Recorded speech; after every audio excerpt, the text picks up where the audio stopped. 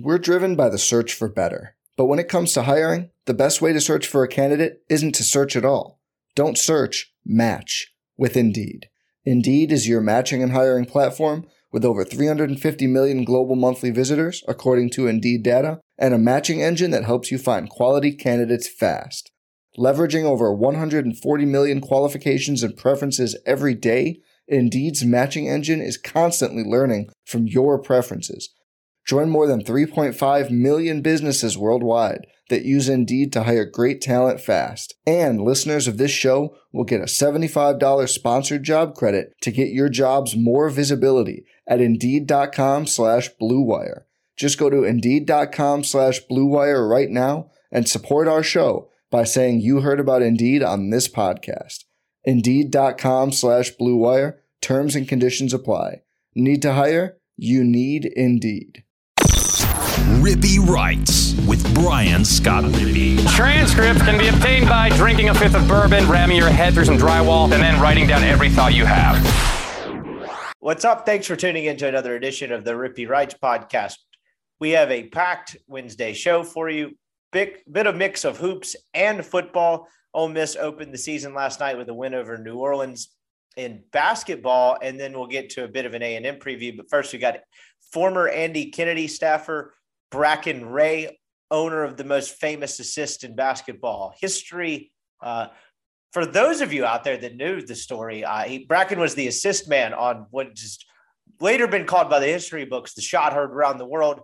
I'm mostly kidding. That would be my high school basketball mishap where that's probably a story for another day for some of the younger, newer listeners, I should say. But basically, I had a high school basketball mishap where I confused the entire opposing fan base of thinking that I had some sort of disorder or disability. But we'll get into that another day. Anyway, Bracken Ray, former Andy Kennedy staffer, on to talk what he saw last night and really do a season preview type of thing. The season kind of snuck up on me with the podcast schedule. Normally it started from what I used to, the basketball season used to start on Friday. And then you would go into whatever football weekend, and that's just kind of how it went, but started on Tuesday. And so we did like a season preview type of thing. So I would encourage you to look at this as a season outlook with a 40-minute sample size rather than us making sweeping assumptions about all of these players and this team after 40 minutes of basketball. That is certainly not what we were trying to do, and definitely did not do that. So look at it as a season preview with the 40-minute sample size. Then we will go to Travis Brown. He is the Texas A&M reporter for the Eagle. If you listen to the season preview series where we went through every opponent on Ole Miss's schedule and talked to someone who covered them, he was on back in early August. He actually came on the day that we talked about the great quarterback battle between Calzada and Haynes King. And then as I dropped the podcast, they announced Haynes King as the starter. So that was a nice one. Anyway, we talked a lot of A&M stuff, the difference in Zach Calzada, running game getting going, a lot of different stuff. Anyway, buckle up. We've got a great show. But before we get to that, I want to remind you, podcast brought to you by Skybox Sports Picks. Who is Skybox Sports Picks? Glad you asked. So the world's best gambling handicapping website, the inventors of the Skybox Matrix Interval and advanced modeling mechanism that has helped propel Skybox to the top of the industry. Need to check these guys out. Need to get their picks. You know why? Because they hit it 69% in college football this week. Nice. Plus 6.3 units, 11-5 week. 6-2 in the NFL. So that's, you followed their picks this weekend. You went 17-7. I guarantee you out there, most of you have either just had to pay the man or about to have to pay the man, and you didn't go 17-7 because you wouldn't be having to pay the man if you went 17-7. You need to check them out. They're going to have a picks package that fits your price range. Destroying it on NFL this week. Destroying it in college football. Clearly 11-5. I would say that's pretty good. And they are going to lead you to profit more consistently than anyone else, particularly your own dumb brain. I say that not as an insult because my own dumb brain loses me money. So check them out. They got month-long packages, season-long. I'd recommend just going the year-long pass guy fully in all sports. It'll pay yourself back and then some. But if you're looking for something a little bit cheaper and more affordable, whatever your price range is, they're going to have a picks package to fit it and your preferred sport. Check them out, skyboxsportspicks.com. Absolutely the best gambling handicapping website in the industry. The results speak for themselves. 69%. I didn't even want them to go 12-4. 11-5 is 69%. That is the perfect way to cap your weekend. Check them out, skyboxsportspicks.com. When you make your picks package, use the promo code RIPPY. We had some dudes a while back not checking in with the promo code. You're just wasting free money, and it lets them know you sent us. So it's a nice two-way street there. Check them out, skyboxsportspicks.com. Podcast also brought to you by LB's University Avenue across from Kroger. Go see Greg Rippy Wright special right now. If you're a subscriber to the Rippy Wrights newsletter, that's rippywrights.substack.com. Get a newsletter from me 3 to 5 times a week that's completely free and discounted meats. You get a 16-ounce prime strip for $20 and a $5 pack of sausage. That's one hell of a way to kickstart your football watching weekend. That would have made it even more perfect as you watched a great slate of college games on Saturday. Maybe you're more of a Sunday guy. I don't know. But check them out. Go find all the specials that they have and all the great, great food. Lane Train special, bacon wrap filet, all kinds of awesome sausages, seafood. Greg's always got something incredible cooking up there. You need to go check them out. Don't go to Kroger. Greg wants to make your grilling experience great, and LB's is the best place in the world to get meat. It is awesome. Crab stuffed mushrooms. I'm headed to Oxford this weekend. Can't wait to stop by LB's because it is an absolute delight, and Oxford is lucky to have it. Check him out, LB's University Avenue across from Kroger. Last but not least, podcast also brought to you by Manscaped. That's right, Manscaped, all MPW digital podcasts. You need to join the more than 2 million men who trust Manscaped because they make precision tools for your jewels. It's time to make better. It's time to make me time your favorite time in the bathroom by choosing Manscaped. Lawnmower 4.0 model, got a nice LED light charger on that thing. Heard the 70s were a wild time, but Manscaped is here to make sure things don't get out of control down there. You want to be groomed, you want to be kempt, just don't want to be, like I said, out of control down there. Manscaped is going to ensure you have some nice, smooth boys. So check them out, manscaped.com. Use the promo code MPW and you get 20% off any purchase. Check them out. I was born for this ad read. All right, buckle up. Here is Bracken Ray. All right, we now welcome on former Andy Kennedy staffer, the owner of the most famous assist in the history of basketball, Bracken Ray. Ole Miss, we're coming at you about, 20 minutes after Ole Miss season opener over New Orleans ends. Ole Miss wins 82-61. A lot of guys played, a lot of interesting stuff. It is the first game early November. What's up, man? How are you?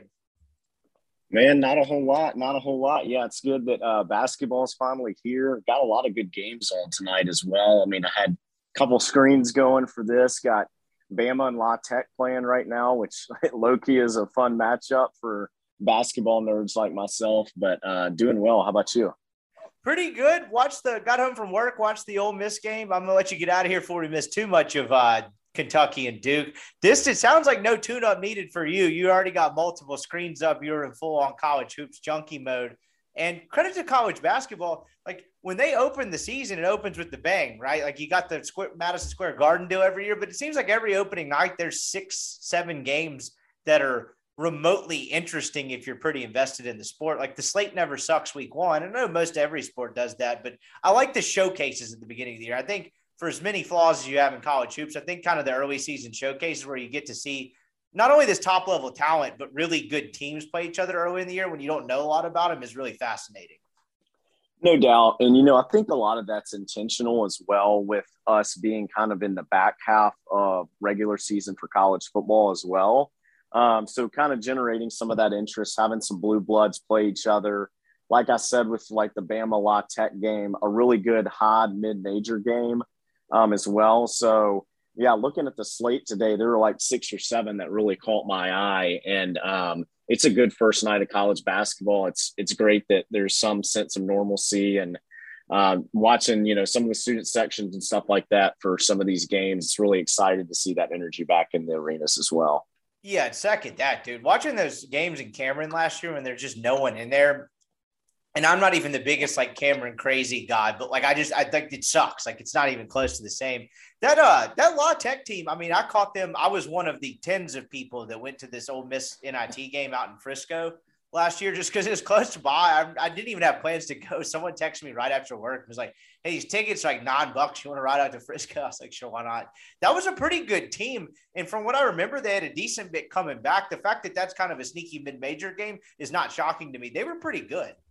Yeah, they've got a kid named Kenneth Lofton. Yeah. I mean, he's like 6'7", 6'8". He's like 270, 280, but he played on the USA basketball, maybe U20 team this year and had some really good games for them. I've told a lot of people that he's like a sneaky pick to be an All-American this year, as crazy as that sounds.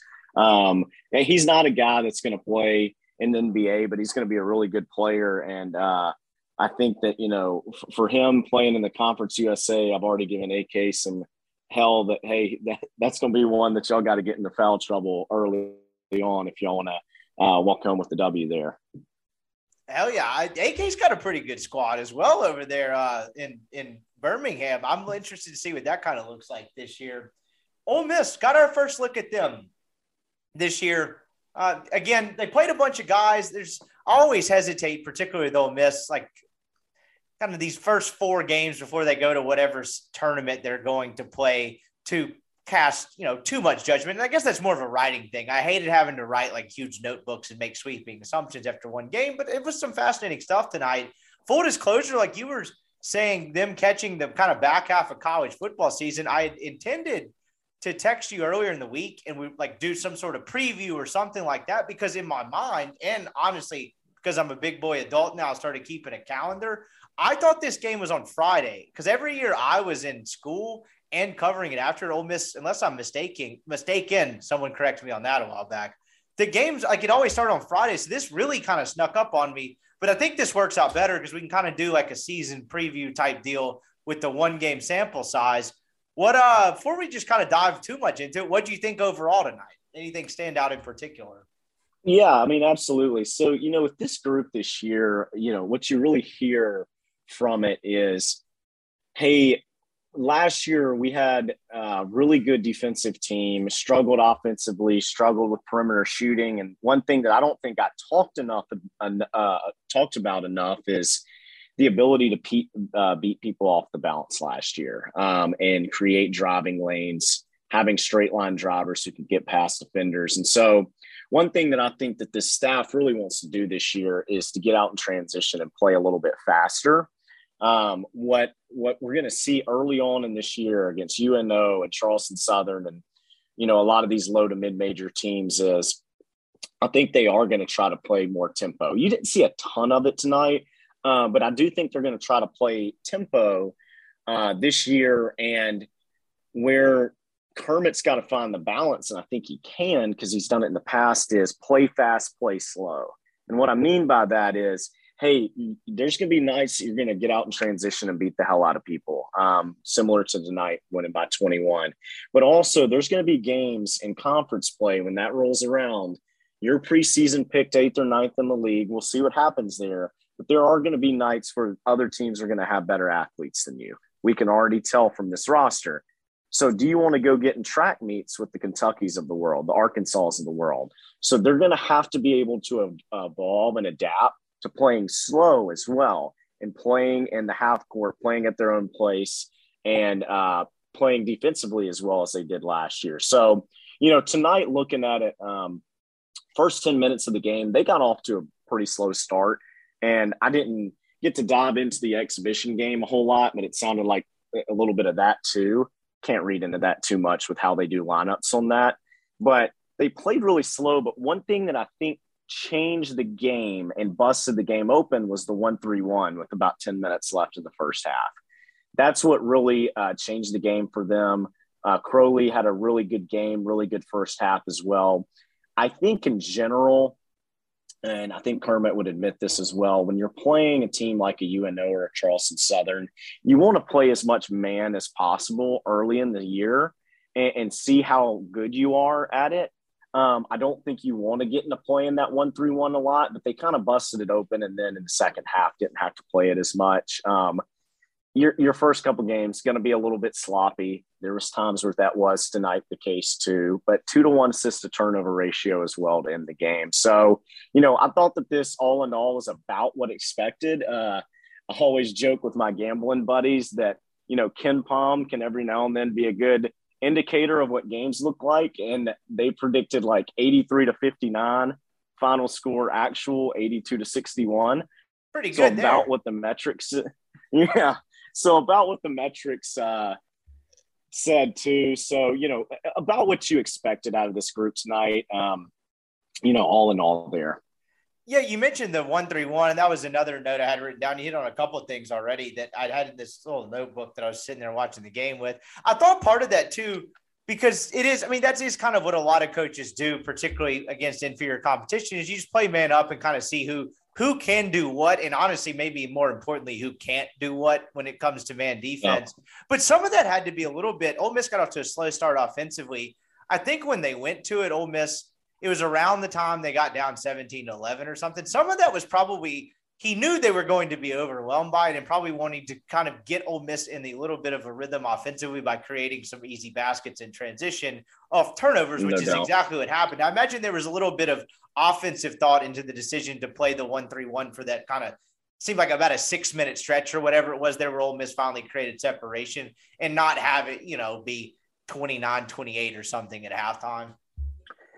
Yeah, and that's a really good point, because one thing that this group, when you look at them, hey, they did not have many perimeter scorers last year, and from a recruiting standpoint this year, they brought in 2 to 3 really good transfers, but they didn't fill that gap either. And so you're right. I think that from a mentality standpoint, getting some guys like a Morrell or an Austin Crowley, some of these guys, some easy buckets early in the game can kind of get them going a little bit. And small sample size. And, I still don't see this team being a great perimeter shooting team just because of the Jimmies and Joes, so to speak. But 41% from the 3-point line tonight. I think a lot of that is there's a mental game to that as well, where you could bust out in transition, get some easy buckets going, and kind of loosen up a little bit when those shots and those opportunities come about. You mentioned being able to play different ways, and that was their struggle last year. I mean, they weren't very dynamic at the guard position in terms of being able to get past people. I think when we did pods somewhat frequently last season, it was a lot of horizontal dribbling. The guys were not able to get vertical and get downhill. On top of that, and I think this probably relates to it a little bit, and given how they played tonight, I'm speaking from a pure body standpoint, and really it's probably worth noting as we get further into this, if you're out there listening, I would consider this more of like a season preview type of thing instead of everything being based like this. All of this, like that we just discussed, is certainly not based off 40 minutes against the University of New Orleans. More like big picture outlook stuff as they wade into the season. But who they played tonight and what this roster looks like now, with the exception of the 2 ends, and by that I mean the 7-footer in Nasir Brooks, and then I guess the other end would be Ruffin at 5'9" or whatever he is. This team, and Joyner probably is more in the Ruffin category. This team seems like they could have the ability to be pretty malleable. Everyone else in that within that they played tonight is kind of within that 6'4" to 6'8", 6'9" range. And at the exception of Brooks, everyone played a little bit on the perimeter and felt looked somewhat comfortable doing so. I would say maybe the biggest surprise in that was Sammy Hunter. Now, it wasn't always great. I think he got called for a travel on a shot fake that I imagine no one will bite on once they start playing teams to the pulse type of thing. But it seems like they have a chance to not only play different ways offensively. You mentioned go fast, go slow, but match up better with a lot of different teams. And I think that could be important in what is a pretty loaded, particularly on the top in SEC. It seems like they have some malleability and versatility that they maybe didn't have last year either, where it seemed a little more rigid because of the lack of depth in really both the front and backcourt in some areas. They just seem like they have different body types this year. Yeah, and I think Kermit's kind of recruited for that, trying to have longer guys, long athletic guys. And not only does that help you offensively, but also in things like a 1-3-1 that can really help you as well. When you look offensively last year, though, this team, the first 10 minutes of each game, really played through Romello White. They played inside out. He was pretty efficient down there as well. But then also they kind of did this 4-out, 1-in, or even at times 5-out offense, and a lot of dribble handoffs, dribble at back basket cuts, etc. I think the thing that I'm most interested to see this year, you've still got some guys on the wing who I wish we're better at beating people off the bounce. But, the variable here that we didn't have last year is somebody like a Ruffin who's got a lot of flexibility and a lot of wiggle to his game. We haven't seen, somebody like that in a while. And I think they're trying to ease him back into it. He obviously got hurt a month or two ago, but I thought tonight that he did a good job at times of seeing the floor well and, making the open pass. He's quick as hell. He can beat people off the dribble, and he's got really good handles. And when you're a freshman McDonald's All-American, a lot of times the mentality your first game is, hey, I'm going to go get a bucket. I'm going to go get a bucket. But there were times where I thought he played poised and mature and beat people off the dribble, saw a man coming up and made the extra pass. So that's another, thing in this offense that to keep an eye on that we didn't have last year. Like I said, I think it's going to take him a couple weeks to really get him ingrained and comfortable in this offense with how much time he missed. But something that I'm super excited about to see with his game as well. Might as well get right into it then, because that was something I was going to ask you was, so he had a couple, particularly towards the end of the game when they had him bringing the ball up the court, he had a couple of turnovers. One or two of them were on A to B passes. One of them, they got the ball back. It was an over and back that wasn't. But then he got stripped a couple of times. But he was also dealing with it looked like he jammed his finger or something in his hand. Oh. It's a guy that coming out of high school you knew had pretty good handles. And usually guys that size do, because, I mean, if you're that small and you don't have a firm handle on the basketball, there's not a whole lot you can do at this level, it seems like, unless you're just an unbelievable shooter. But so would you probably attribute the couple of turnovers? They're not, again, everything should be prefaced with November against New Orleans. Would you attribute it more to that? Because kind of the read on him coming out of school is that kid had pretty tight handles. Yeah, no, he's definitely got tight handles. And I think this coaching staff is going to challenge him to, have better vision and to make the right reads and stuff like that. You're right. He looked a little jammed up for a little bit. I was surprised for a second that he came back in the game, but I think that's a good thing. But I do think that they are going to really rely on him to bust this offense open at times. They may run, in the past, we've seen a lot of these continuation offenses, and they may rely on him at times this year to run some more quick hitters than they have in the past, maybe giving him some flat ball screens in the open, maybe letting him ISO at times as well. But I think they've got to work their way into that for him.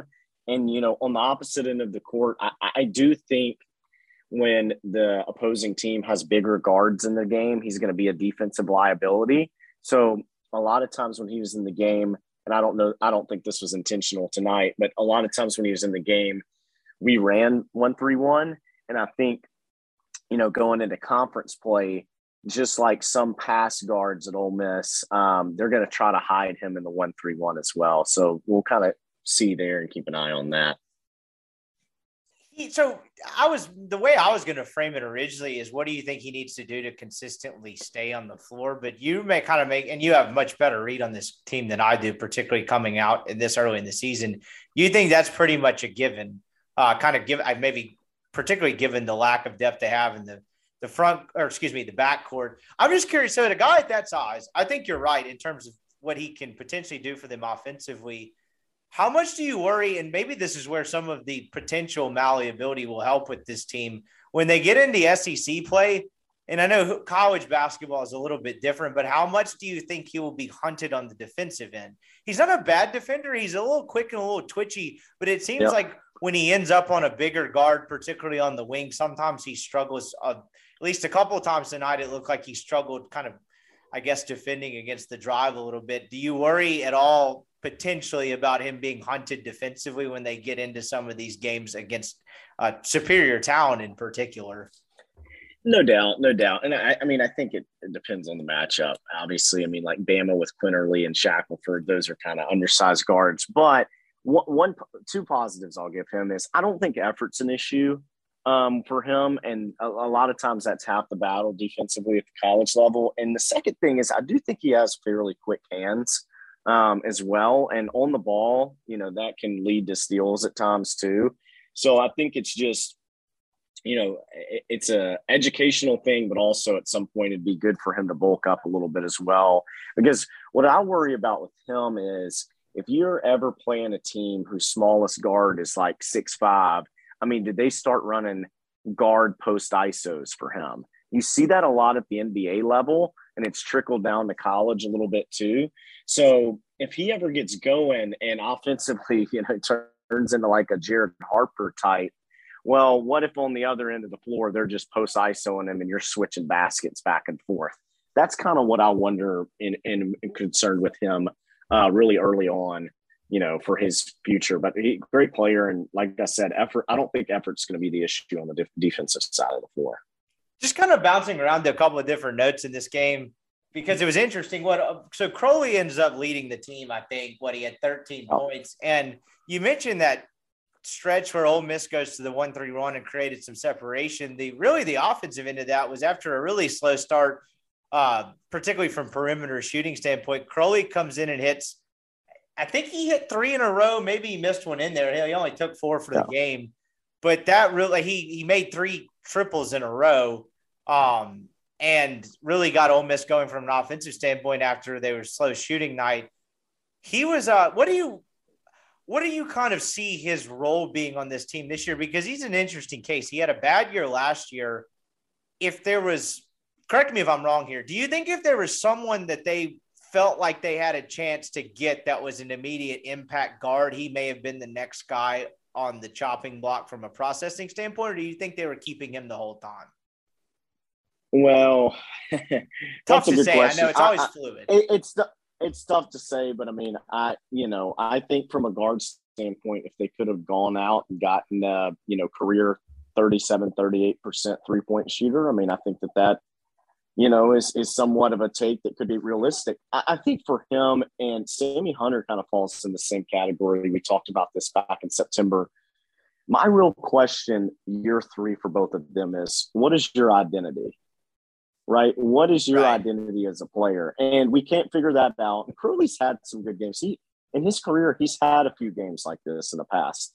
For Sammy Hunter, it's more of, I think Sammy has a little bit too much of like a scoring offensive mindset, where he's athletic enough to go do some dirty things that could, get him on the floor, some of those dirty little things that get him on the floor. Because if you look at, like Robert Allen's not the most talented guy in the world, but Robert Allen played 21 minutes tonight because he does a lot of the small things that are getting him on the floor. I think they're looking for a little bit more of that out of Sammy Hunter. Can he be a guy that is a force rebounding for them? It'd be a straight up effort thing, right? So those two going forward, that's kind of, I think, what the coaching staff is looking for with them. But Austin tonight, 13 points on 5 of 6 shooting, 4 rebounds, 4 assists. In 20 minutes, he played about as well as he could have. Would love to see that trend, continue, but also such a small sample size to really, measure it and say that it could be something, long-term as well. I almost hate doing this, but it is just kind of fascinating. The starting lineup tonight, they go Crowley, they go Joyner, Crowley, Allen, Rodriguez, Brooks. So if you want to do that in a 1 through 5 order, that's Joyner, Crowley, Rodriguez 3, Allen 4, Brooks 5. Did anything about that surprise you? No, nothing about that surprised me. And look, I think that, Kermit is always going to do, he's going to, he likes to shuffle early a little bit, but if you start seeing something like this down the road with this team, that could be more of a statement. We've seen, I guess it was year 1, maybe, I think it was year 1 where he started DC Davis for a game, right? Who was a walk-on. So he's going to do some statement stuff. I don't necessarily think that's what tonight was. I think he's going to mess with this lineup a little bit, see what fits. And I think that he had I think he started Robert Allen in the exhibition as well. So nothing too much to read into there. A lot of those guys between the starting 5 and maybe the next 2 or 3 off the bench played pretty similar minutes. So nothing too crazy to read into there.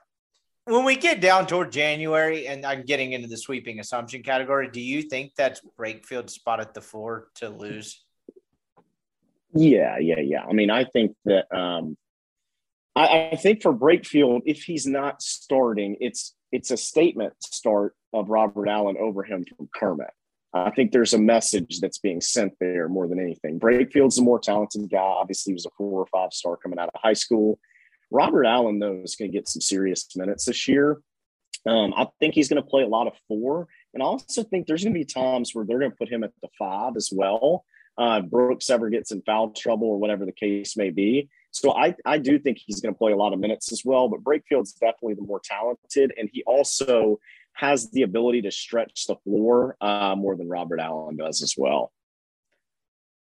That's something they lacked last year was front court depth. And that's been an issue at times for Ole Miss really ever since Kermit's been here for the most part. That might not be completely fair in some years, but honestly, my memory is escaping me a little bit. But it seemed like there was a decent drop-off when Romello went off the floor last year. And that was kind of probably as good enough a transition in just the front court in general.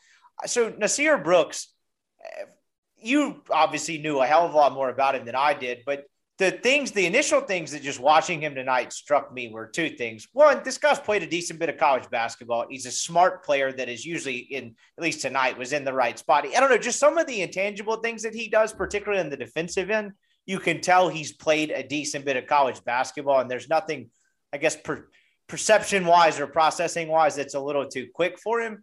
And then the only other note that I had, he made a couple of moves in the post from an offensive standpoint that looked a lot better and a lot more crisp, and maybe, I hate saying the word skilled, having watched the guy played for 40 minutes plus some like highlight stuff when he announced he was coming to Ole Miss, but like he showed a little bit more offensively than it would have, the basic kind of look into him would show you that he had. What did you think of how he played tonight? Clearly the rim protection seems as good as advertised just in terms of an ability standpoint, but he seems like he kind of offers, he's not a 0 offensively, which I thought could be a possibility.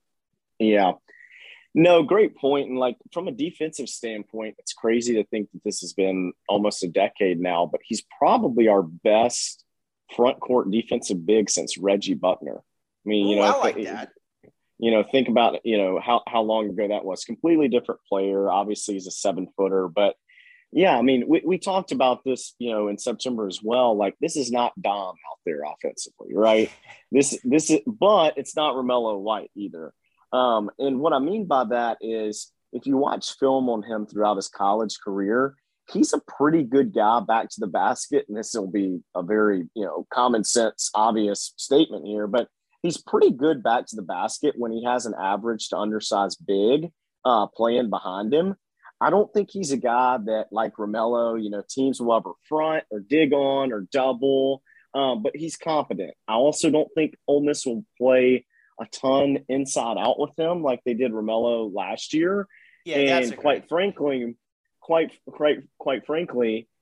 if they did, I think they would have started that tonight a little bit if they wanted to play through him. But no, I mean, he's a guy that, he went for 11 and 4 tonight.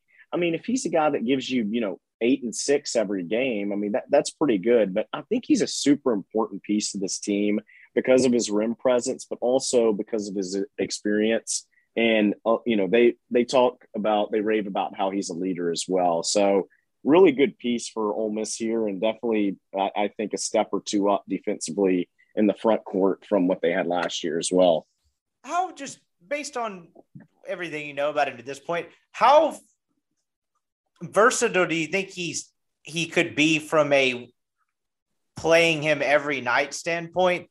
Because, and we can get into this at the tail end of this, but just across the SEC, if you're going against smaller, more athletic lineups, do you think there are nights where they won't be able to play him as much, or do you think he's decent enough defensively or quick enough defensively to kind of survive having to go short stretches guarding someone on the perimeter? Or do you think there will be nights where they can't play him as much? It's a really good question. I think the main thing is if they ever play a team that's undersized and, goes 5 out on the perimeter, I think the main thing for him is he's going to have to give people a gap, right? He's not super slow, but I don't think that he is super. I guess he's a little too stiff at times, maybe, to be guarding people out on the perimeter. So, it's Gobert-ish from the standpoint of this argument, right? Just from this lens. Yeah. And I mean, it brings up an interesting point, Coach Rippey over here. It's like, hey, maybe you go 5 out against him because then you take away the rim presence, right? Because that's what he's really good at. So that's something that I do think is interesting. But to bring it all back together, it's not like, hey, we took him away defensively and then putting him on the perimeter now, but he gives us nothing offensively. So he's absolutely a liability. He's competent enough offensively to give you something there on the floor. I just don't think we'll be running our offense mainly through him like we did with Zero last year. Jamie and Brakefield, that really was kind of the best version of Ole Miss at times last year, particularly when it became pretty evident that no one was really going to be able to create their own shot, particularly getting toward the basket north and south from the perimeter. Ole Miss seemed like a lot of times, particularly through that late January, early February stretch where Ole Miss played well, playing through Hamella was the best they had. I don't think Kermit necessarily wants to have that again, because as we outlined at the top, that was, you mentioned it when you kind of in the first thing you said, but at times that made for a tough product to watch. And I thought Ramel was a great player, but man, that team struggled they had to play a certain way offensively, and the margin for error was so slim. And I think this team, ideally, if kind of what they've done from a recruiting standpoint and reshaping the roster, will have a little bit bigger margin for error. What do you think of Brakefield tonight? Just from initial things you saw, what you thought about him coming in. He was a difficult guy to evaluate at Duke just from the way his year went last year. Weird COVID year. Seemed like he played a decent amount in the beginning, then sort of fell off. Yeah. It was about what I thought it would be, right? Like he makes the three and I know that's always there enough to where opponents have to respect it. Looks comfortable enough on the perimeter. Give me kind of your evaluation of him and kind of the best and worst version of him and what he does well and maybe doesn't. Yeah, so I thought for Brakefield tonight, and the transfer portal is so funny because, I remember all of us watching him at Duke last year being like, hope he has a good game because he's going to be on our team next year, right? And there's, no secret about it either. But, for Brakefield tonight, I think he actually started off a little slow in my mind, but he has kind of got an old man smooth, kind of slow but very mechanical kind of game. My comp for him is almost and he's not this talented, but he's got a little Trendon Watford to his game, in my opinion. And what I'm really curious about with him as the season goes on and how Kermit likes his guards scoring from the wings a lot is this a guy that we ever could run at point forward? Because we don't have just a ton of true point guards on this roster. So is this a guy that could go in there? He kind of drives on you, put his hips on you, back to the basket. I wonder if he could run some point forward. But tonight he gave 17 good minutes, 4 of 7 shooting with 10 points, 3 rebounds as well. So kind of right as expected for him. A lot of people coming into this year hearing he's a 5-star. I would say probably pump the brakes on thinking this is he's going to go to the NBA next year or be an all-conference player, but he's definitely going to be a good 4 and one of the best 4s that we've had, in quite some time. If you look at a lot of Ole Miss teams that go to the tournament, historically, in the modern era, they've all had good 4-men on their team. Think about Murphy. Think about MJ Rep. Think about some of those, Rod Barnes teams. So, for him, having a good 4 there that also could probably play other positions, I think is really big for this team. I was about to ask how much 4 in versus anything else. I imagine they don't want too many minutes with him at the 5, but at least from a size standpoint, they could survive it. But if Robert Allen is okay, then I'm not sure how much you would need it. Yeah, I mean, the thing there is if you have him and Robert Allen in the game and you go 5 out, who really is the 5? And it's not really either of them, right? Because you're positionless. And then Brakefield's the shooter there that's extending the floor. So you don't have somebody unless you put a Ty Fagan or a Luis at the 4, who then you kind of can bust that open a little bit as well. But neither of them are great perimeter shooters. So, yeah, it's interesting to see. I'll be interested to see what all positions Brakefield plays this year. I think the majority of those, when the year ends, will be at the 4 spot, though. Ty Fagan, for people that follow college basketball, during the season, or Ole Miss basketball, I should say, during the season, and then kind of have a decent, I don't know, I'd say loose hand on recruiting was an interesting take. It wasn't something that necessarily moved the needle given what his, I guess, numbers were on paper. I was trying to figure out what they saw and what they were looking for. And then tonight, not pretty efficient. He goes 10 points, 4 or 5 shooting, made the only 2 threes he looked at.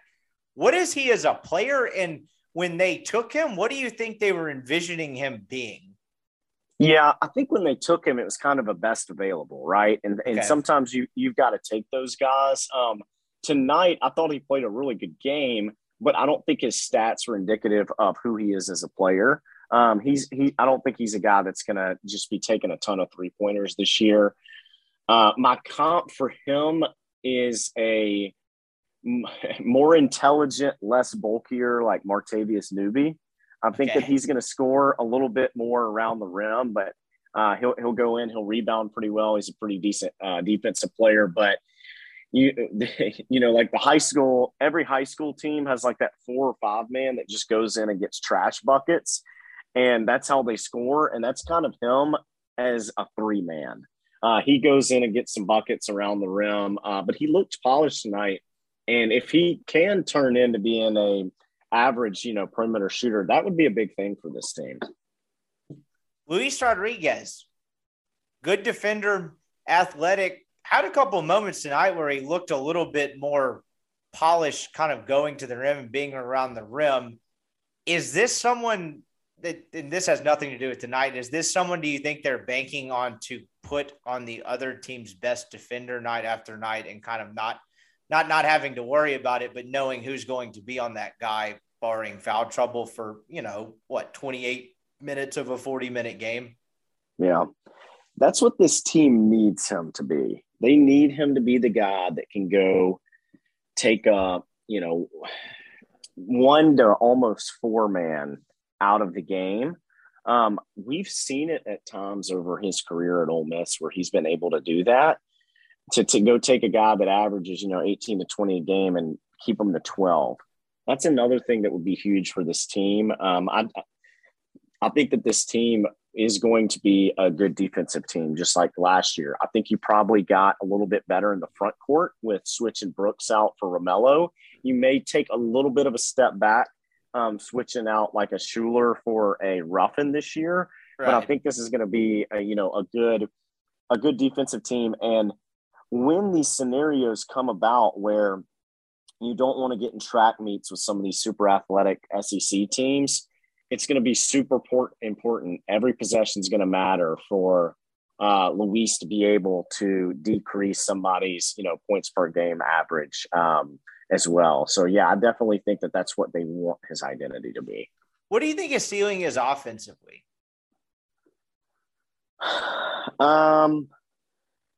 I think his ceiling offensively is, maybe 10, 11 points a game. He just hasn't.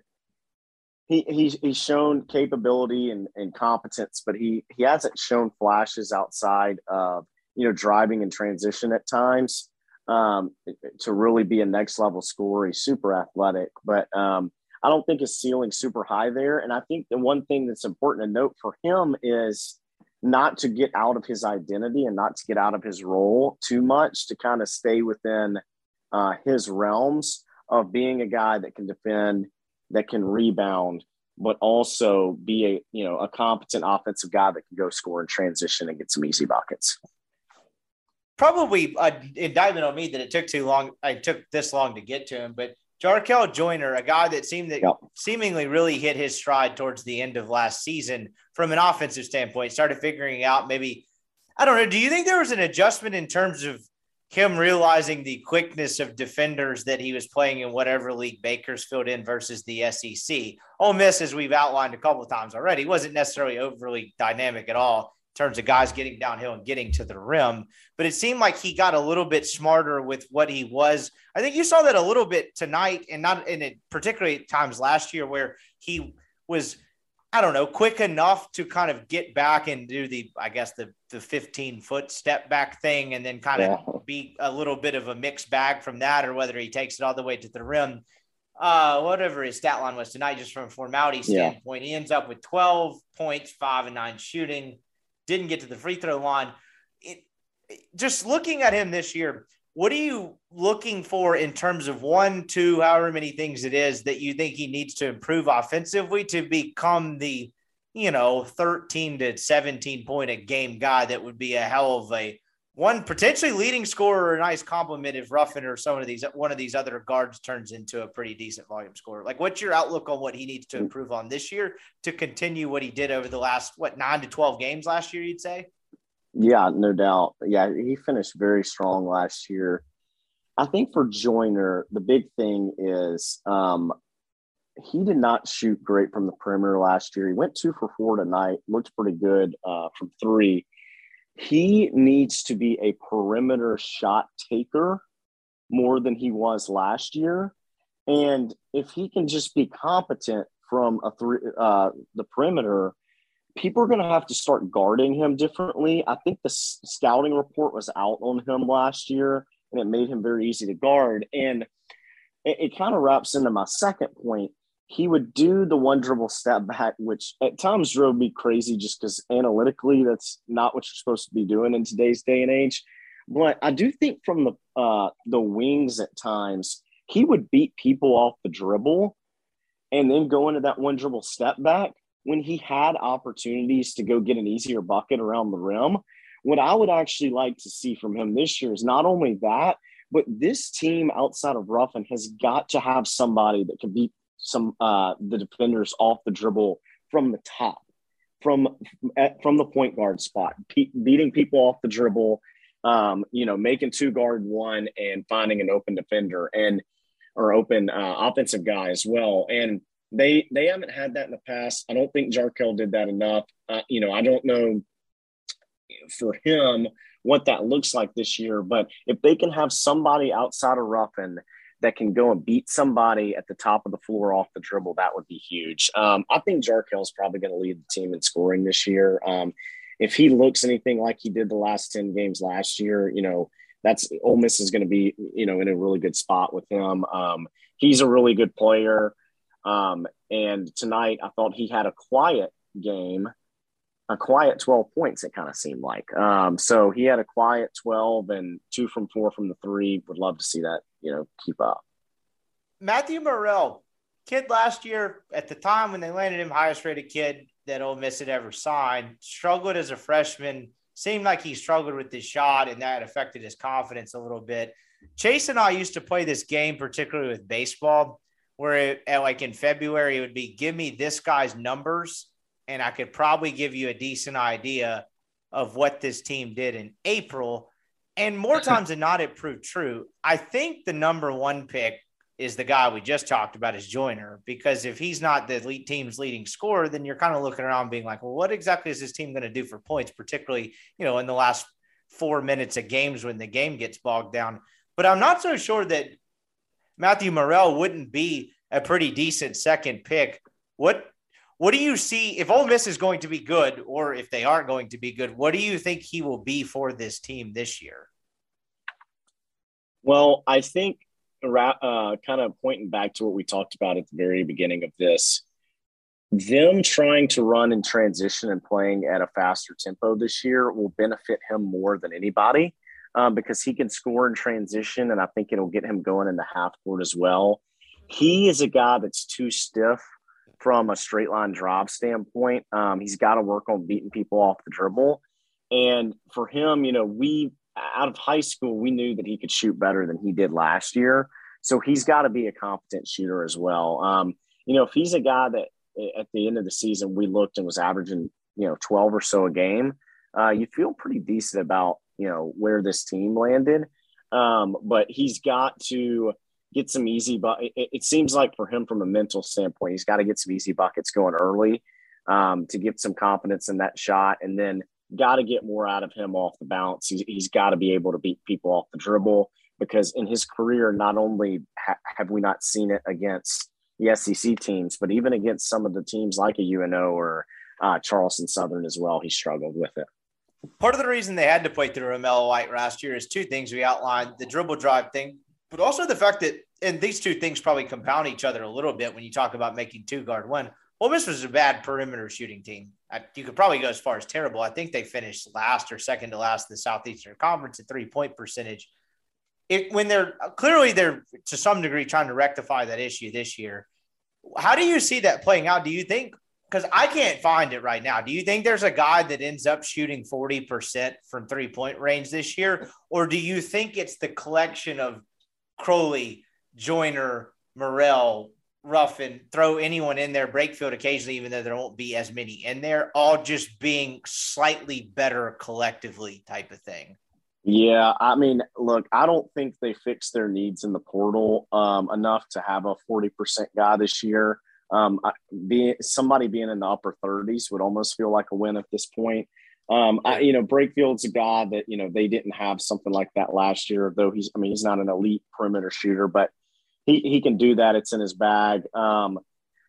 I think for them, they did a really good job in the portal with Brakefield Brooks and Ty Fagan. But the consensus was, hey, they probably needed to go get another perimeter guy as well. Skill development can do a lot. So hopefully, some of these guys can increase. And if they go from 30% to 34% from the 3-point percentage this year, that could be a huge deal. But just knowing the persona and identity, you don't have a lot of guys that their identity is being perimeter shooters on this team right now. That kind of sums up tonight. There's nothing much in the box score that stood out. Ole Miss had some it seemed like they had a few lapses in transition defense, but outside of that, it seemed pretty run-of-the-mill in terms of how you would expect them to beat an inferior opponent. Although that's a New Orleans team. I was just looking it up earlier this afternoon, curious, because I did not watch a lot of Privateers basketball last year. That's a second in the Southland Conference, so they'll have a puncher's crack at making the NCAA tournament after, over 5 days in March. Whatever that kid's name was that ended up with 21, St. Hilaire, he's a decent player. Yeah. Like, he could be a handful. That wasn't a terrible team. Yeah, they weren't great. I was a little surprised after watching them play that they would be second. By the way, did you see their coach's attire? Like, did you take any glimpse at their coaches at all? They went back to the suits. Well, they went back to the suits, but it didn't look like college basketball coaches. I'll have to send you some pictures. It looked like The Office to me, from head coach. Couple guys, it looked like the crew from The Office inherited a team and was like, "Let's do this against the warehouse guys."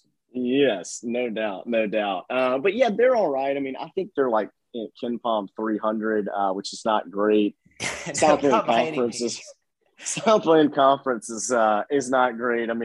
Look, there's some games on this non-conference schedule that are not super challenging, and this is one of them. But the result that you got at the end of the day is about what you'd expect.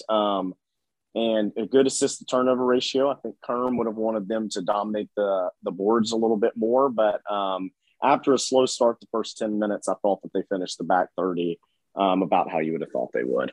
How much do you think we'll learn about this group in non-conference play? Because they go to, Charleston in like a week or so. I guess that's next week, right? You play the Friday game, you go to Charleston.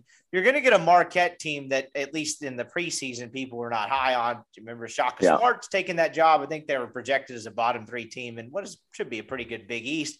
And then you'll presumably get West Virginia, I think. Well, actually, no, not presumably. Ole Miss would have to beat Marquette, and then you would presumably get West Virginia unless there's something I don't know a ton about Elon. That would be a chance for Ole Miss to notch a signature win if you can get by Marquette, because that's a West Virginia team that was top 4 or 5 in a pretty good Big 12. Like, that's a team that returns seemingly on paper a decent bit from last year. And then I think obviously the biggest marquee game would be Memphis. And then you got a sneaky Dayton team in there. And that really kind of is about it from a non-conference, other than, I don't know, what's Rick Stansberry got cooking? He comes to Oxford Saturday, December 11th. Is that something to be worried about?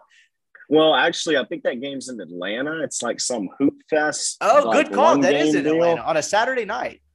Yeah. So Stansberry, I think his team is projected 3rd or 4th in the Conference USA. They lost their big man to the draft this year, who was a really good player for them. He always reloads, as Jeff Goodman always says, smart money on Rick Stansberry when it comes to recruiting. he's got that thing figured out somehow wherever he goes. But no, I mean, look, there's some games here that are not super challenging. Middle has just fallen off since Kerm left. I mean, it's borderline a disaster. Demencio Vaughn actually returning back to Oxford. A little storyline for you there, Rippy. On November the 30th, he transferred back to Rider. Yeah, I think are you on mute? Yeah, sorry, I was on mute there. I can't even work my own podcast. Back to Rider, right? Yeah, back to Rider. So there's some interesting matchups there. I think Mississippi Valley State is actually ranked the worst team in college basketball, if I have that correct, out of all of them. So there's some interesting ones. But, Memphis is super talented. And, Penny, people have their opinions about him from a coaching standpoint. I get it. But historically, under them, he's been pretty good defensively. So seeing two good defensive teams in Oxford play each other, if we can get past Marquette, who I think will actually be favored against, his teams play hard as hell. So that'll be a good early game for us here in about a week and a half. So I think there's some interesting matchups on the board. Compared to the rest of the SEC, I think it's one of the bottom four from a strength of schedule standpoint. But, still, I mean, some pretty brutal matchups in here. And I think that speaks more to how hard the conference is scheduling these days. That was the last thing I was going to get to you with, is it's particularly top 7-ish. It's a really, really good SEC. And I think if I have the preseason poll right, which means nothing because the people that vote on this, I would know as someone at the time that has done that before. No one has watched anyone and no one has kept up outside of Jerry Tipton and two of the Kentucky guys, and maybe Florida or someone who specializes in basketball at Florida or Arkansas. Or I guess Tennessee you could throw in that mix too. But point being, I think they feel pretty good about 7 teams. And if I'm not mistaken, Ole Miss and State were 8 and 9. Can't remember which order, which is kind of feels about right. Like, right, if this team is the best version of itself, it could probably be a tournament team. But if it's not, then it probably will either finish 9th or worse and won't get in the NCAA tournament. Probably be a mediocre to decent NIT team last year. Kind of give me just a quick 10,000 foot view of the SEC as I have Kentucky on over here on mute. Alabama loaded. Arkansas is going to be good. The top 4 teams in this league are going to be strong as hell. And then who knows what to make of Auburn every year. This is a good conference, and Ole Miss will have its hands full for sure. No doubt. And, that's such a bittersweet thing because it gives you a lot of opportunities to get into the tournament, but also it's, cannibalization of the league itself. One thing that I would say to really look out for, Kentucky obviously last year had a really bad team. They've got a few transfers mixed in with 5 stars this year. And one thing that I don't think is getting talked about enough is you've had years where coaches lose guys to the NBA, and you've had years where coaches lose guys to transfers, but we're just now starting to see like complete rosters flipped, like not half of them, but complete rosters flipped because of this transfer portal. And one thing I think that is going to be an advantage for Kentucky this year is Cal's been doing that for a decade now with these one and done guys having complete new teams. And so some of these programs, and, Andy's an example of it, the biggest question mark with them is like, how do you keep all these guys happy that are transfers? And how do you keep that locker room together? And I think Cal will be one who benefits the most from that because he's got experience doing it for the past decade, having a completely new team in every year. So I think they're going to be pretty good this year.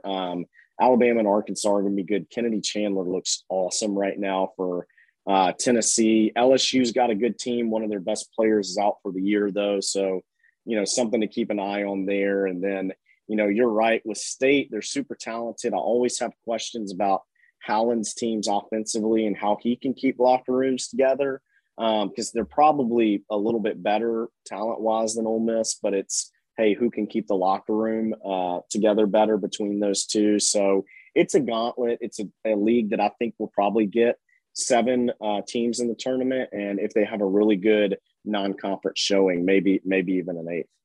One quick look at the back half of the league. Is there anyone that sits at that back half? It's clearly probably not Georgia or Vanderbilt. Is there someone in that back half? It could be Ole Miss or State, but just for the sake of the argument, anyone besides Ole Miss that kind of sticks out to you that team could probably creep in or could potentially creep in the top 6 that I guess the writers that don't pay attention are sleeping on currently? Yeah. I mean, outside of State and Ole Miss, I think you're right. I think Georgia's going to be bad. I think Vandy actually could be a hair better, but they've been so bad lately. Missouri's taken a big step back. I'm not a huge believer in South Carolina, even though I love Frank. A&M, you just Never know with Buzz. You never know with Buzz, and I thought that was going to be such a success that I'm surprised it hasn't been. And he may come out here this year and be 5th or 6th in the SEC. He had a hell of a run 2 years ago there. So I think my sleeper pick would probably be A&M, just because with Buzz, it can be kind of all over the place. He's a really good coach. He is. Bracken Ray, I'm looking forward to talking hoops with him throughout the course of the year. We will be checking back in periodically throughout the non-conference season and then get on a bit of a regular schedule as the conference play season nears. And I'm looking forward to it. It's good to have college hoops back with games in the stands. I appreciate the time, dude, and we will chat up again soon. Yep, absolutely. Looking forward to the rest of the season. And that was Bracken Ray. Appreciate the insight he offers. We will be talking to him throughout the season. He will be the Weldon of hoops, or maybe Weldon is the Bracken of football, but you get the point. We'll talk to him on Sundays throughout the basketball season, particularly when they get into conference play, and then kind of mixed in throughout. Looking forward to it. Looking forward to talking hoops and wading through the season with my old pal there. All right, let's get to Travis Brown and bring this podcast home. Here's Travis Brown on Ole Miss A&M. A lot of different topics covered. Huge weekend in Oxford coming. Looking forward to watching this football game. All right, we now welcome on Travis L. Brown, A&M reporter for the Eagle. Joined us in the preseason to talk some A&M, and in a lot of ways, a lot of things have changed for Texas A&M since we spoke probably late July, early August, but in some ways they're sort of what we thought they were. Looking forward to diving into that and what is going to be a interesting game in Oxford. Big weekend, obviously, college game day, a lot of different stuff going on. I appreciate you joining us again, man. How are you? Of course, can't complain. Just on the road back from some exciting high school volleyball action. So glad to talk a little bit of football, take up some time on the highway here. Yeah, I know. I'm sure it's got to be gratifying that the biggest games of your week are already out of the way and you can wind down with the Texas A&M Ole Miss football game. Of course, being able to balance both is just a versatile reporting skills. I appreciate you joining us as we record this late on a Tuesday night. So let's kind of get right into it. Texas A&M has been a different team for the better part of pretty much a month now. I mean, actually the month to the day, right? They beat Alabama on October 9th. Zach Calzada has been the starting quarterback for the entire season. Haynes King, we actually spoke. I don't know why I just now remember this. We actually spoke the day before they announced Haynes King as the starter, and I dropped the podcast like 15 minutes after the announcement, and then he hurts his ankle, and it becomes the Zach Calzada show. That's probably as good a place to start as any. What has been the difference with Zach Calzada in the last 4 weeks as opposed to the first 5? Yeah, I mean, I think it has to be experience. He came in to that Colorado game when Haynes King broke his ankle, and was a little rusty just because of not necessarily expecting to be the guy. And every week beyond that was just another step in the progression of things slowing down for him, the playbook opening up for him a little bit more as he gets more comfortable into the system. And I think it kind of reached a peak there during that Alabama game where he went, started the game off 10 for 10. His only blemish in that first half was an interception, and was the man there keeping it within striking distance, keeping A&M ahead there at the end. And he's the thing that is the point of conversation about him in the last couple of weeks is his toughness, because it was late in that Alabama win that when he threw the touchdown pass to Aniyah Smith. He took a shot to the left knee, went down, had to be helped off the field. Everyone just was watching, thought, oh, this has got to be a torn ACL or something. He's done. And the next thing you know, next year he's running back out on the field, and the fans are loving it and cheering. And it was a stark – if you want to talk about that game as a microcosm, that's a stark contrast from the week before when he is taking he took a safety at the end of the game when they had a chance to drive down the field to beat Mississippi State, and he's walking off the field in tears, and the message boards and Twitter are asking Jimbo to put in a walk-on freshman that doesn't have any experience, and then next week they're chanting his name and cheering as he comes back out and leads them to victory.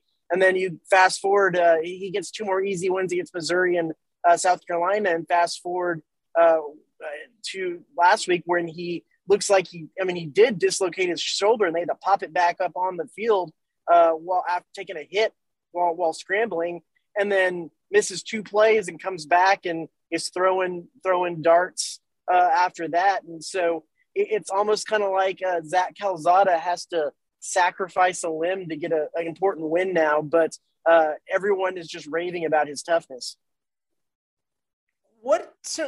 It's an interesting arc, as you just outlined, right? Because he comes in the Colorado game, and I think his stat line for someone that didn't start the game, and I know King got injured relatively early, but he goes 18 of 38 in a 10-7 game. And I remember watching most of that game, and I was like, okay, this wasn't great. And there's a couple of throws where you're like, oh, holy shit, like what's going on here? But that's hard to fault him for, right? Because you go on and whatever you want to make of Colorado's environment, was that game was in the Denver Broncos stadium, wasn't it? Or did I make that up? Yeah.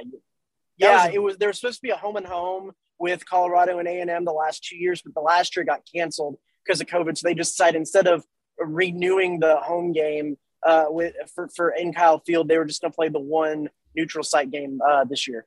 Okay, that's what I thought. And for whatever you want to think of Pac-12 football, it looked like a pretty wild environment. So that's not a fair gauge to gauge him off of. And then he gets this tune-up against New Mexico. Can't really gauge a ton off of that.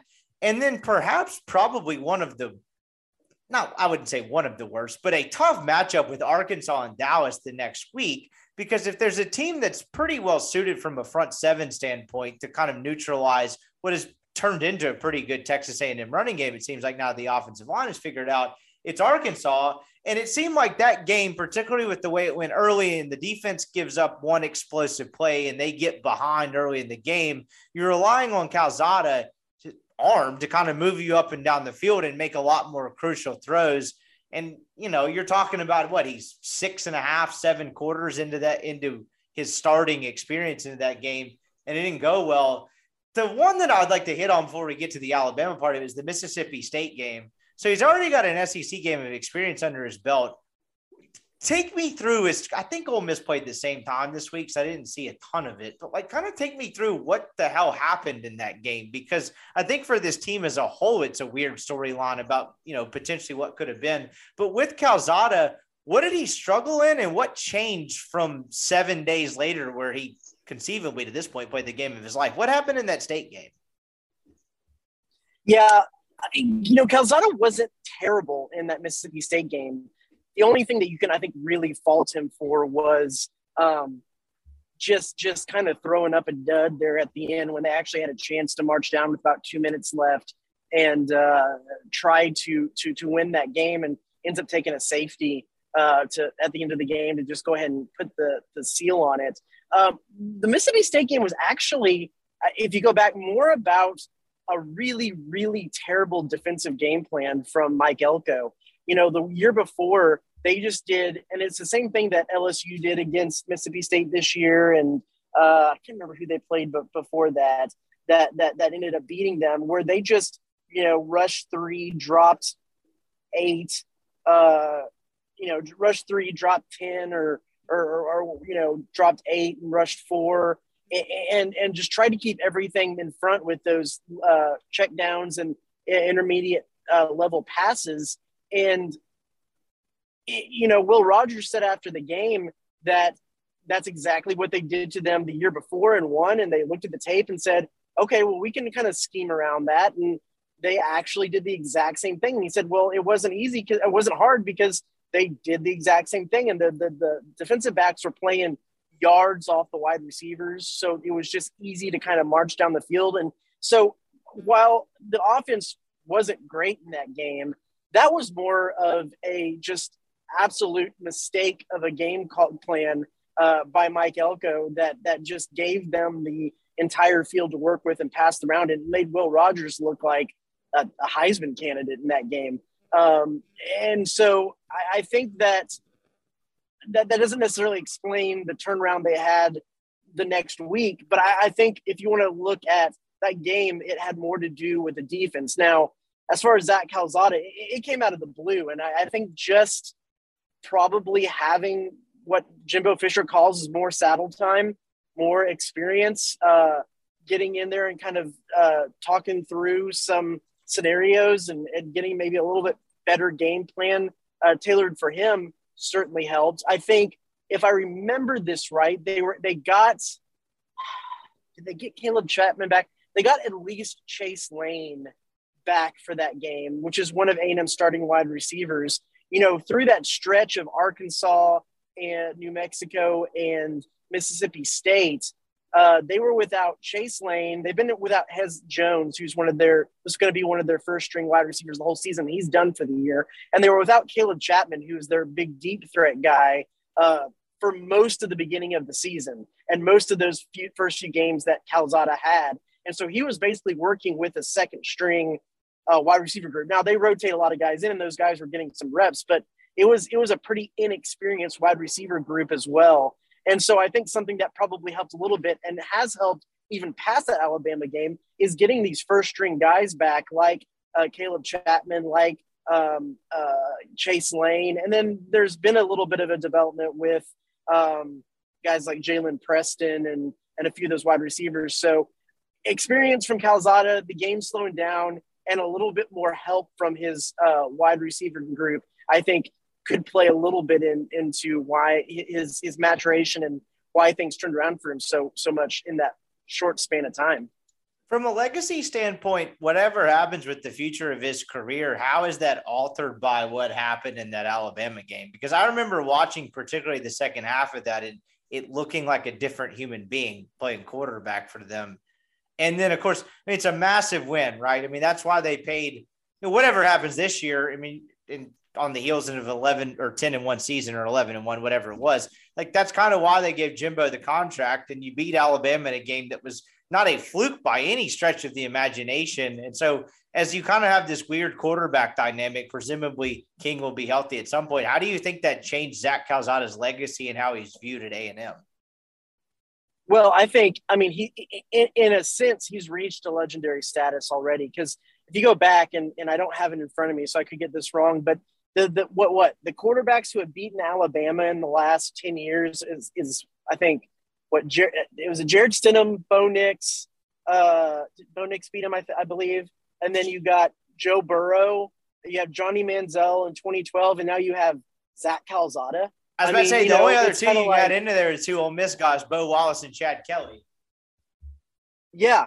And so, it's funny. One of our photographers got a picture of him on the field after that Alabama game. And it was a deal that went around where, the fans rushed the field, the Corps rushed the field, and somehow through the mayhem of it all, he found himself with one of the Corps cadets' little, kind of triangle looking hats on his head. And our photographer got this great picture of him kind of throwing up a peace sign kind of thing with this Corps cadets hat on and a goofy grin with all these people around him. And it's just one of those pictures that you look at.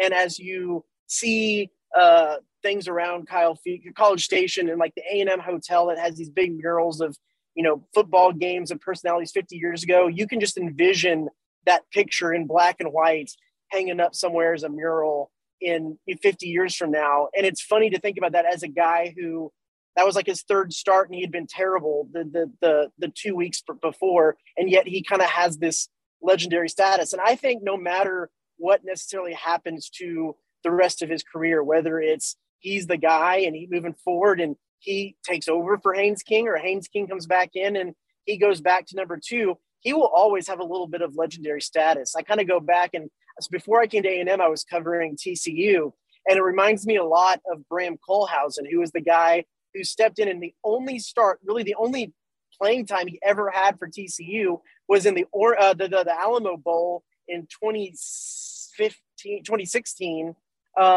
when Trayvon Boykin, who was the Heisman Trophy candidate, got arrested like the night before the game, and he had to step and play and ended up beating Oregon in that game. And he will forever be a legend, even though he played in one game in TCU lore. And so I think that kind of is how Zach Calzada will be remembered. Now, moving forward, it's going to be an interesting competition when I don't foresee, even though I think most medical people I've talked to, with the prognosis of what Haynes King injured, there was an expectation that he could potentially be back and come back sometime around this point in the season.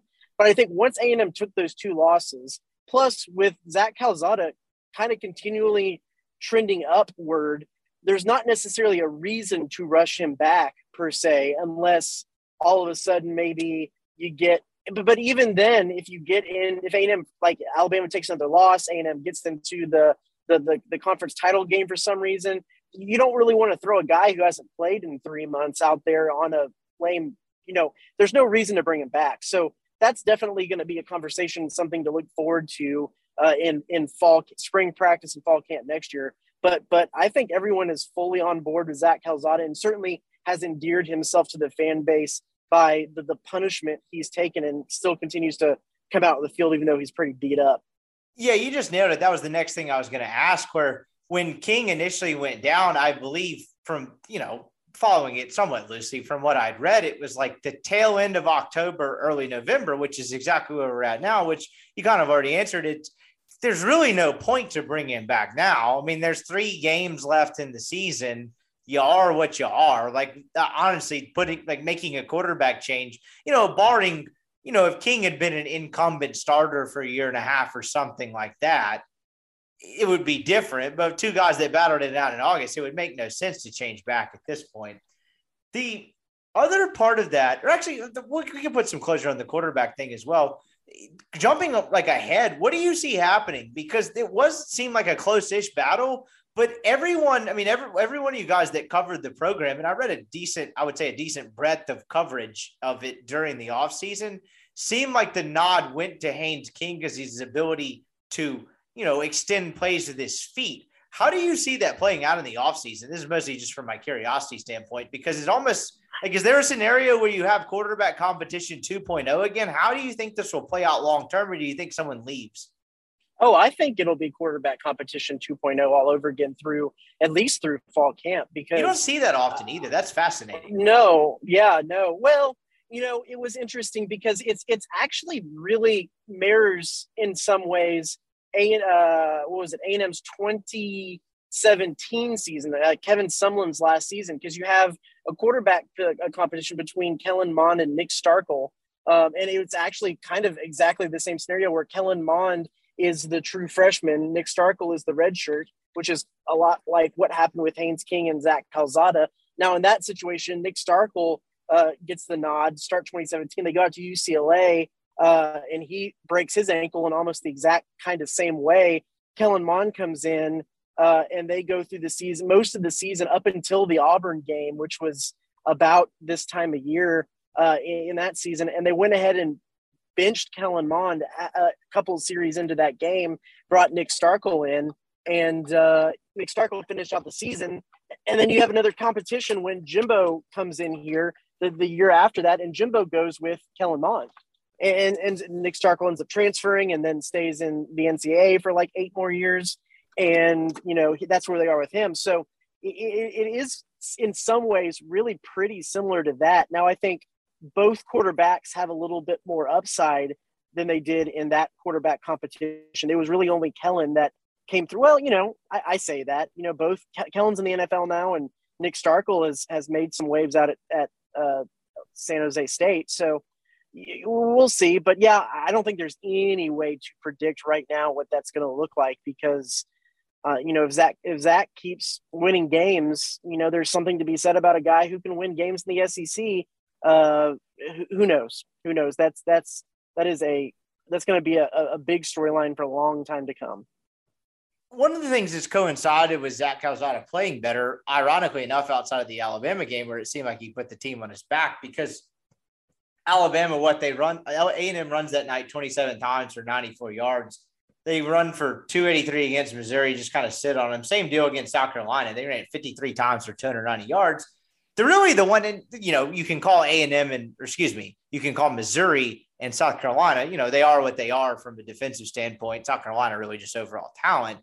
But last week, they run it 35 times for 217 yards against Auburn.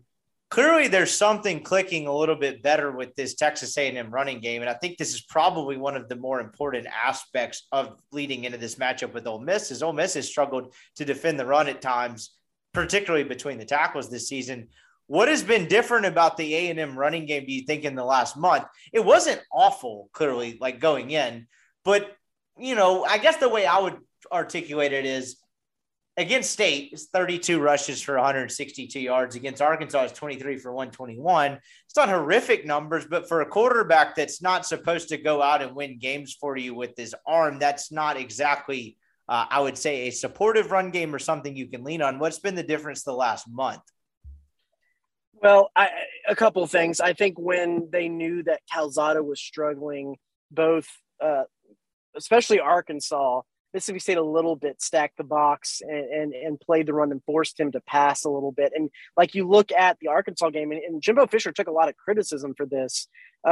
Isaiah Spiller breaks off the 60-something yard touchdown run against Arkansas to bring it back within, I think, a touchdown or cut the deficit pretty significantly. And after that, they only actually ran the ball twice. And that touchdown was like midway through the third quarter. They threw the ball the rest of the time. And so Jimbo said they stacked the box, and the way that they did try to produce running yards was through RPOs, and the pass is what opened up. So that's just kind of how that happened. But I think that they've had to, because Zach Calzada has gotten better, they've had to respect the pass a little bit more. And that's opened up a little bit more lanes for Isaiah Spiller and Devon Achane, who are both two all conference running backs. Isaiah Spiller, you can argue, one of the best in the nation. The other piece of that is for sure the offensive line, because they just didn't get settled through the first 4 or 5 games of the season.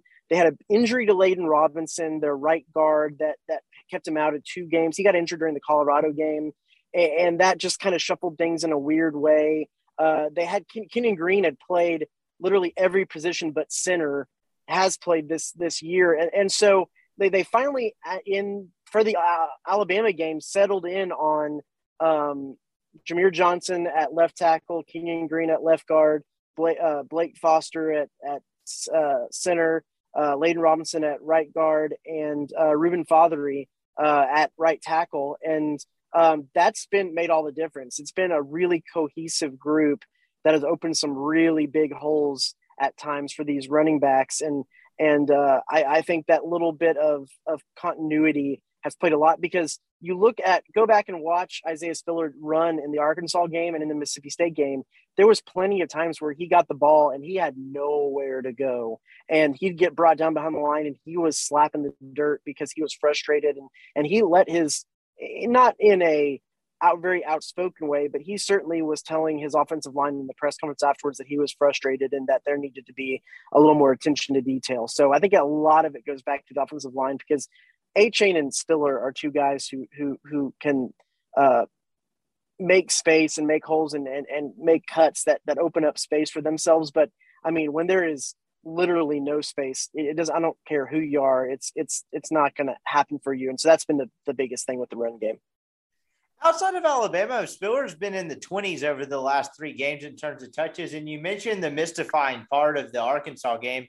And I guess part of that was them falling behind, because that's a weird game, because Arkansas wasn't like dominating in a lot of statistical categories, but you had the big play and they got up early on the scoreboard in a game that felt pretty quickly like it was going to be a defensive game. But like, in your mind, what's the defense for only giving Spiller 16 carries in the Mississippi State game? Was that something that Jim Fisher took criticism for too? Because for someone who didn't get to watch a ton of that game, that just felt low particularly from just a raw numbers standpoint and what he was doing. Yeah, and if I remember right, again, I'm on the road, so I can't pull up the stats, but A&M was behind in that too, and so they were having to throw a little bit to try to make up for some ground later in the game. Spiller, he might have gotten a little bit banged up. There's been some games he's been a little bit banged up, and they've had to go to A-Chain. But A-Chain is every bit as good of a back as Spiller, and some of it's just riding the hot hand too in some of these games, and because they're both very, very, very talented backs. So I don't want to say, yes, Fisher was definitely criticized for play calling in the Mississippi State game. I don't want to say that a whole lot of it was getting away from Spiller, but really the run game just wasn't there at all anyway because of the offensive line. So they kind of sit on Auburn last week. Auburn couldn't do anything. They certainly couldn't run the football, which I think put the game in Bo Nix's hands. And it's like, well, Bo Nix kind of came back down to earth a little bit. Outside of a poor defensive game plan against Mississippi State, do you think this defense has been as good as advertised? I don't really hold Alabama scoring 38 points against them. Just, I don't know. You get into these marathon of college football games and the pace goes back and forth, and there was some weird stuff in that game. I didn't think A&M's defense was terrible by any means against Alabama. I mean, it never felt like watching that game they could, quote unquote, couldn't get a stop. I didn't even think Alabama played that terribly other than a couple of instances. But do you think this defense this year has been as good as advertised outside of the Mississippi State game, or has there been something that has surprised you? Yeah, once you move past the Mississippi State game, it might even be better than what we thought it was going to be in some regards. Yes, A&M gives up 30 plus points to Alabama in that game, but the reason they were able to jump out and get up, 21-3 early, was because of an interception and a fumble recovery. Right. And then I believe they get another interception late in the first half to stall out another drive, if I'm not mistaken. And so takeaways were huge in that game early. And that's, if it wasn't for those takeaways, they don't jump out early, and I don't think they necessarily win that game. So defense was stout there, and it really has improved and gotten better since then. And you look at a guy, and I think one little microcosm of that is looking at defensive end Tyree Johnson, who in the last 5 games has recorded 7 sacks and now leads the team. And that's even more impressive coming this last week against Auburn. He injured his foot late in the South Carolina game, came into the press conference with a boot on, had the 2 weeks to recover because of the bye week, but then goes out and is only playing on third downs at A&M's dime package because he hasn't gotten back to fully 100% yet, but still manages to get 2 sacks. One of them is a strip sack early in the Auburn game, and puts him up to 7, and he's just killing it. So that defensive front is elite that A&M has. And that's, you want to talk, I know you talk about Auburn run game was non-existent. That was 100% A&M just shutting down the run game, because Tank Bigsby is a good running back. Bo Nix can do stuff with his legs, even though I know people are on and off on Bo Nix. That was just 100% A&M's defense, absolutely excelling. The other thing that they've really improved on is open field tackling. I mean, they were lights out open field tackling. I think there was 13 players that had a solo tackle in the game, and most of them were multiple. And so the open field tackling was just outstanding in the Auburn game, and it saved that it really shut them down. So I think you can go into the getting a little bit more push on the defensive front, and those elite defensive front guys really showing out, and open field tackling is what's been the improvement. No, I think you're exactly right, because that's an Auburn run game that really gashed Ole Miss for the first 25 minutes the week before when Ole Miss went over there. And before we get a couple of things and get out of here for this Ole Miss game, if A&M wins this weekend and they do end up winning out, I know this is more of a fan thing, but do fans look at that Mississippi State game and just be like, what the hell? Because I can't help but think, like, you would look back, and I'm sure people within the program do it too, but obviously they can't like publicly state it, but you would like, gosh damn, like what could have been? Like if A&M is able to win out but Auburn doesn't lose the Iron Bowl or whatever. Like, do you look back at that state game and just really kind of scratch your head? Like, I guess, could you see that becoming a concrete moment in the Jimbo Fisher era per se? Because they're in the driver's seat for the West right now without it. Yeah. I don't see them. I don't think it necessarily becomes a concrete moment in the Jimbo Fisher. Now, I think if that's probably strong, a great what if would probably be a softer way to put that. Yeah, I mean, I think if they went out and Alabama wins out and A&M, but you got to think about it this way too. Yes, I think everyone will kind of go, man, what if, and that one really kind of smarted, but also you can correct me if I'm wrong here. And actually the answer could be last year. Again, I don't have it in front of me, but when has A&M finished second in the West? Because even in 2012, when Johnny beat Alabama, they still finished third in the West. That's true. And I'm trying to think. Last year, did they finish third too? I would assume it was second because LSU sucked and Ole Miss wasn't good. Auburn wasn't good. But to your point, still well stated, because that's a weird conference-only unprecedented COVID year. Like, in terms of gauging where A&M's finished since they've joined the conference, even though that was a great year and they had a great football team, that's still kind of an outlier. So your point still stands, in my opinion. Like, everybody rallied around that 2012 team as like the team that A&M had. And they still, and we'll go back and praise. And it's almost like that team can be celebrated like a conference championship team, but they finished third in the West. Yeah, they had a Heisman Trophy winner, but they finished third in the West. And so I think that there is something to be said about continually potentially finishing second in the West. I think they're paying Jimbo enough not to finish second, but to finish first. But with the circumstances of a backup quarterback and your guy getting knocked out and everything that went on, I think it's not like it's a complete head scratcher and it's like, well, where did that come from? You can go back and say it was a bad defensive game plan and they had a quarterback in there who was not expecting to start and still kind of getting his feet wet. And it makes some sense on what happened there. Not to mention that Mike Leach just owns Kyle Field anyway. Even going back to the Texas Tech days, he owns Kyle Field. So, yes, there certainly will be a lot of fans who kind of, kick some dirt and say, man, what could have been. But especially if they went out, they probably go to a New Year's Six bowl game. You go to another New Year's Six bowl game. I don't think anybody is throwing their hands up and saying it was a wasted season because of that loss. Oh yeah, no, if they went out there, I mean, you could make an argument depending on what Auburn does the rest of the way. That would be, I guess, barring Auburn winning the Iron Bowl. The winner of this game is kind of locked into New Year's Six, in my opinion. Maybe the SEC doesn't get 3 in there, but I think that would be a very weird scenario.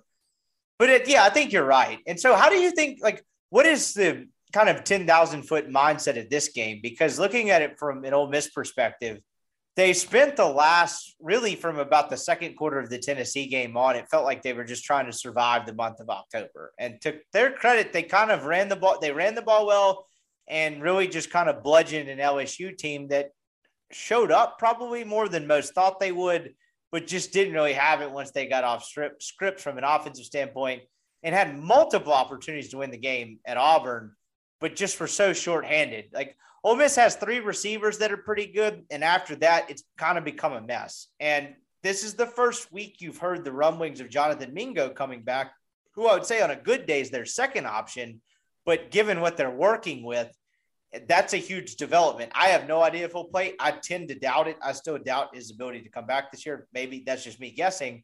But Braylon Sanders, Dontario Drummond, their other 2 options. Sanders played last week, limited capacity. I think Drummond will give it a go this week. Ole Miss, point being, Ole Miss is an entirely different offense when they have 2 of those 3 guys out there, or all 3. How do you, like, in terms of what you've witnessed this week or heard from Jimbo and A&M, like, how are they kind of viewing this game? Because Ole Miss offense is explosive at full strength, but when you're out those 3 guys and a couple offensive line issues, they've actually been fairly benign for the last 2. Yeah. So I think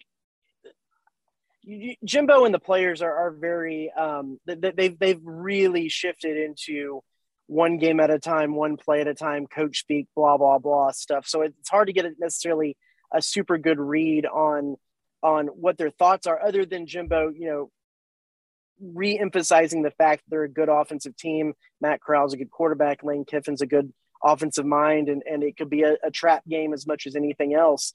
I think the interesting part for me is kind of what we were talking about to start this thing off, and how this matchup has changed. In some ways changed drastically, in some ways not changed at all from the last time we talked up until now. Because I think the last time we talked, the conversation was the offense was going to be good, but I don't know about Ole Miss's defense. Right. And I think that the thought from my perspective is, I don't know much about A&M's secondary, and is this defense going to be as good as it's thought of? But A&M's offense is going to move the ball, and it's going to be great. And so this was the one game other than Alabama that I had circled that A&M could really trip up on. And as I look at the matchup now, I'm not as weary of this game for A&M as I was, because there's the two things that A&M does well is stop the run and run the ball, at least as of late. And Ole Miss's run defense is not good right now. And a lot, like you said, a lot of what they've been able to do well lately is running the ball and kind of doing a little bit of old school SEC offense. And that's what Auburn a little bit tried to do against A&M, and they just absolutely completely shut it down. So I think on paper, this game plays really, really well into A&M's strengths, at least as of late, because you go in and of course, no one's run defense is as bad as Missouri's, but you go into a game where the run defense isn't going to be good. A&M could have won that game running the ball just about every play, because especially at the beginning of the game, I can't remember seeing chasms that big for Isaiah Spiller and Devon Achane to run through.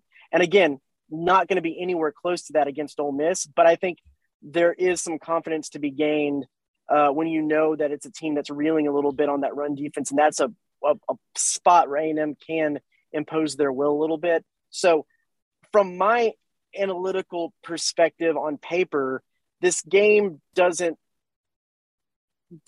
intrigue me as much as a potential trap, because I think everything plays into A&M's strengths pretty well. You can differ me. I'd be willing to hear your argument on that, but I think this is in A&M's favor a decent amount. No, I think I'm in the exact same line of thinking, because what's been interesting is Ole Miss has had this banged up receiving corps. Is they ran the ball very well against LSU, and they ran the ball very well against Arkansas the week after they lost Mingo. Decently well against Tennessee, but that's, remember, the weird game that seemingly no one watched. Like, I'm not going to get on the Corral Heisman thing, but the man carried the ball 30 times as a quarterback in an offense that's not like one of those gimmicky offenses, and no one seemed to give a shit. But point being, after that, they struggled to run the football at Auburn, and they really struggled to run the ball against Liberty last week. Ole Miss ran it 28 times for 142 yards, and 70 of it came on run play where Jerrion Ealy broke a long run. And it has nothing to do with the running backs. Ole Miss, you could argue, has the deepest running back room in the SEC. They have three guys that they trust pretty much equally, it seems like, because there's really no rhyme or reason how they use them every week. But they've been banged up on the interior offensive line. They lost Ben Brown for the year, who's a guard. And last week, their backup guard and the other guy that slid over, kind of the secondary, I'd say, backup guard, neither one of them played really at all. I think partially that was precautionary, just being banged up, but that's just a guess.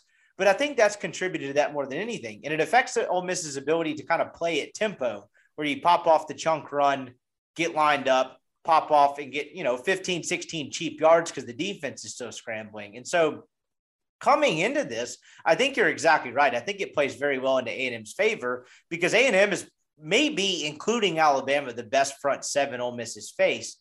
And you're coming off their two worst games of the season in terms of running the football, outside of maybe Alabama. I'd have to go back and look at the stats. So I think it does play well. Ole Miss, their defense has been better, and they're about as healthy as you could be at this time of the year. But the way the 3-2-6 has looked, when you play a running game with the pulse, it still hasn't been great. They were better in the second half against Auburn, but Auburn got pretty vanilla. So, no, I don't really have a rebuttal. I think this plays into A&M's hands from a matchup perspective pretty well. The one equalizer to me is that, to Kiffin and Jeff Lebby's credit, they've been able to scheme up the run game in terms of just kind of find yardage despite not being great on the interior. So if Ole Miss is able to run the ball well, particularly early in the game, I think that could level it pretty well. But to your point, I don't know how they stop it on the other side, even if they're running with so much success. So I'm curious to see how this plays out. I think Ole Miss's margin for victory in this game is much narrower than A&M's, to put it that way. Yeah, I would agree with that. I mean, I think Mike Elko is a defensive, gene guru, and he is really good. But like the Mississippi State game, every now and then he's prone just to get out coached in the game. And I see that that's about the only way that Ole Miss increases that margin of error a little bit, is just there is that potential for those minds to have a pretty good scheme up and just beat out Elko on there. But yeah, I see this as an A&M win. Definitely they cover the 1.5 point spread, but with it being in Oxford, I give them a touchdown, 10 points. Right. So it's a night game. It's a night game, late November. College game days there, not that it has any effect on the game, but it's going to be a decent, a good atmosphere. Everything, as you know, at SEC on the road, shit could get weird. Again, that would probably come down to A&M turning the ball over, whether it's Calzada or an early fumble and Ole Miss kind of jumping out early, but I'm kind of in the same boat. That's really all I had. I'm not in the prediction business these days. Is there one particular thing you're fascinated to watch in this game before we get out of here? Yeah. I really will be interested to see how, if A&M's run offense can be as dominant as it potentially could be in this game. The other thing too, I go back and I think both times, at least since I've been here, that A&M has played in Oxford, it's been a rainy, sloppy mess. And so I don't exactly know what the weather report is. No rain, but it'll be colder than hell. Oh, good. Well, I'll be sure to pack 18 layers because I'm a Texan. Yeah, it'll be interesting to see a game that isn't necessarily have some of those issues with the right, because I know last time they were there, they were still going through John Plumlee-Riss or whatever his name was, and Matt Corral, and neither one of them really could throw the ball, but they were having to try too late in the game, and it was pouring down rain, and just a silly game. And so it'll be fun to see that, and it'll just be fun to see Kiffin going up against Jimbo and Elko, because we didn't get that last year because of COVID. So first time getting to see that regime against A&M, I think there'll be a lot of fun in those matchups. Watch the coaching matchups there. He is Travis Brown, Texas A&M reporter for the Eagle. Man, I appreciate the time as always, and safe travels to Oxford. And I think this should be a fun one. Sounds good. Thanks, man. All right. That is our show. Appreciate you making it to the end. If you're still here, hope you enjoyed the basketball football mix on Wednesday's show. Got a couple ideas in the works for Friday. May have Weldon back on. Weldon's headed to Vegas this weekend, so he won't be available in the normal Sunday slot. I'm probably not going to have a podcast from a blackjack table. I think he's going to a Raiders game out there, something like that. But anyway, still working around on what we're going to do on the Sunday show. And then I think I'm going to have Weldon back on Monday night and kind of do a double pod for the people. We'll kind of see how the game goes and see what that is. But anyway, I think I'm going to have him on Friday, talk some more A&M stuff, but, be looking forward to that. Friday picks per usual, and, a long Friday pod, hopefully to get you well prepared for this weekend. Have a great Wednesday. I'm Mark Chapman. Welcome to the Planet Premier League podcast. Each week, Cesc Fabregas, Nader Manua and myself talk all things Premier League. As a player, you don't have time to talk. No. You don't have time to make a plan. You just need to deal with wave after wave after wave. We watched Coach Carter and he said, afterwards, the game's just about doing this for your teammates. And I remember looking around halfway through the film and half the squad was asleep. Planet Premier League. Listen wherever you get your podcasts.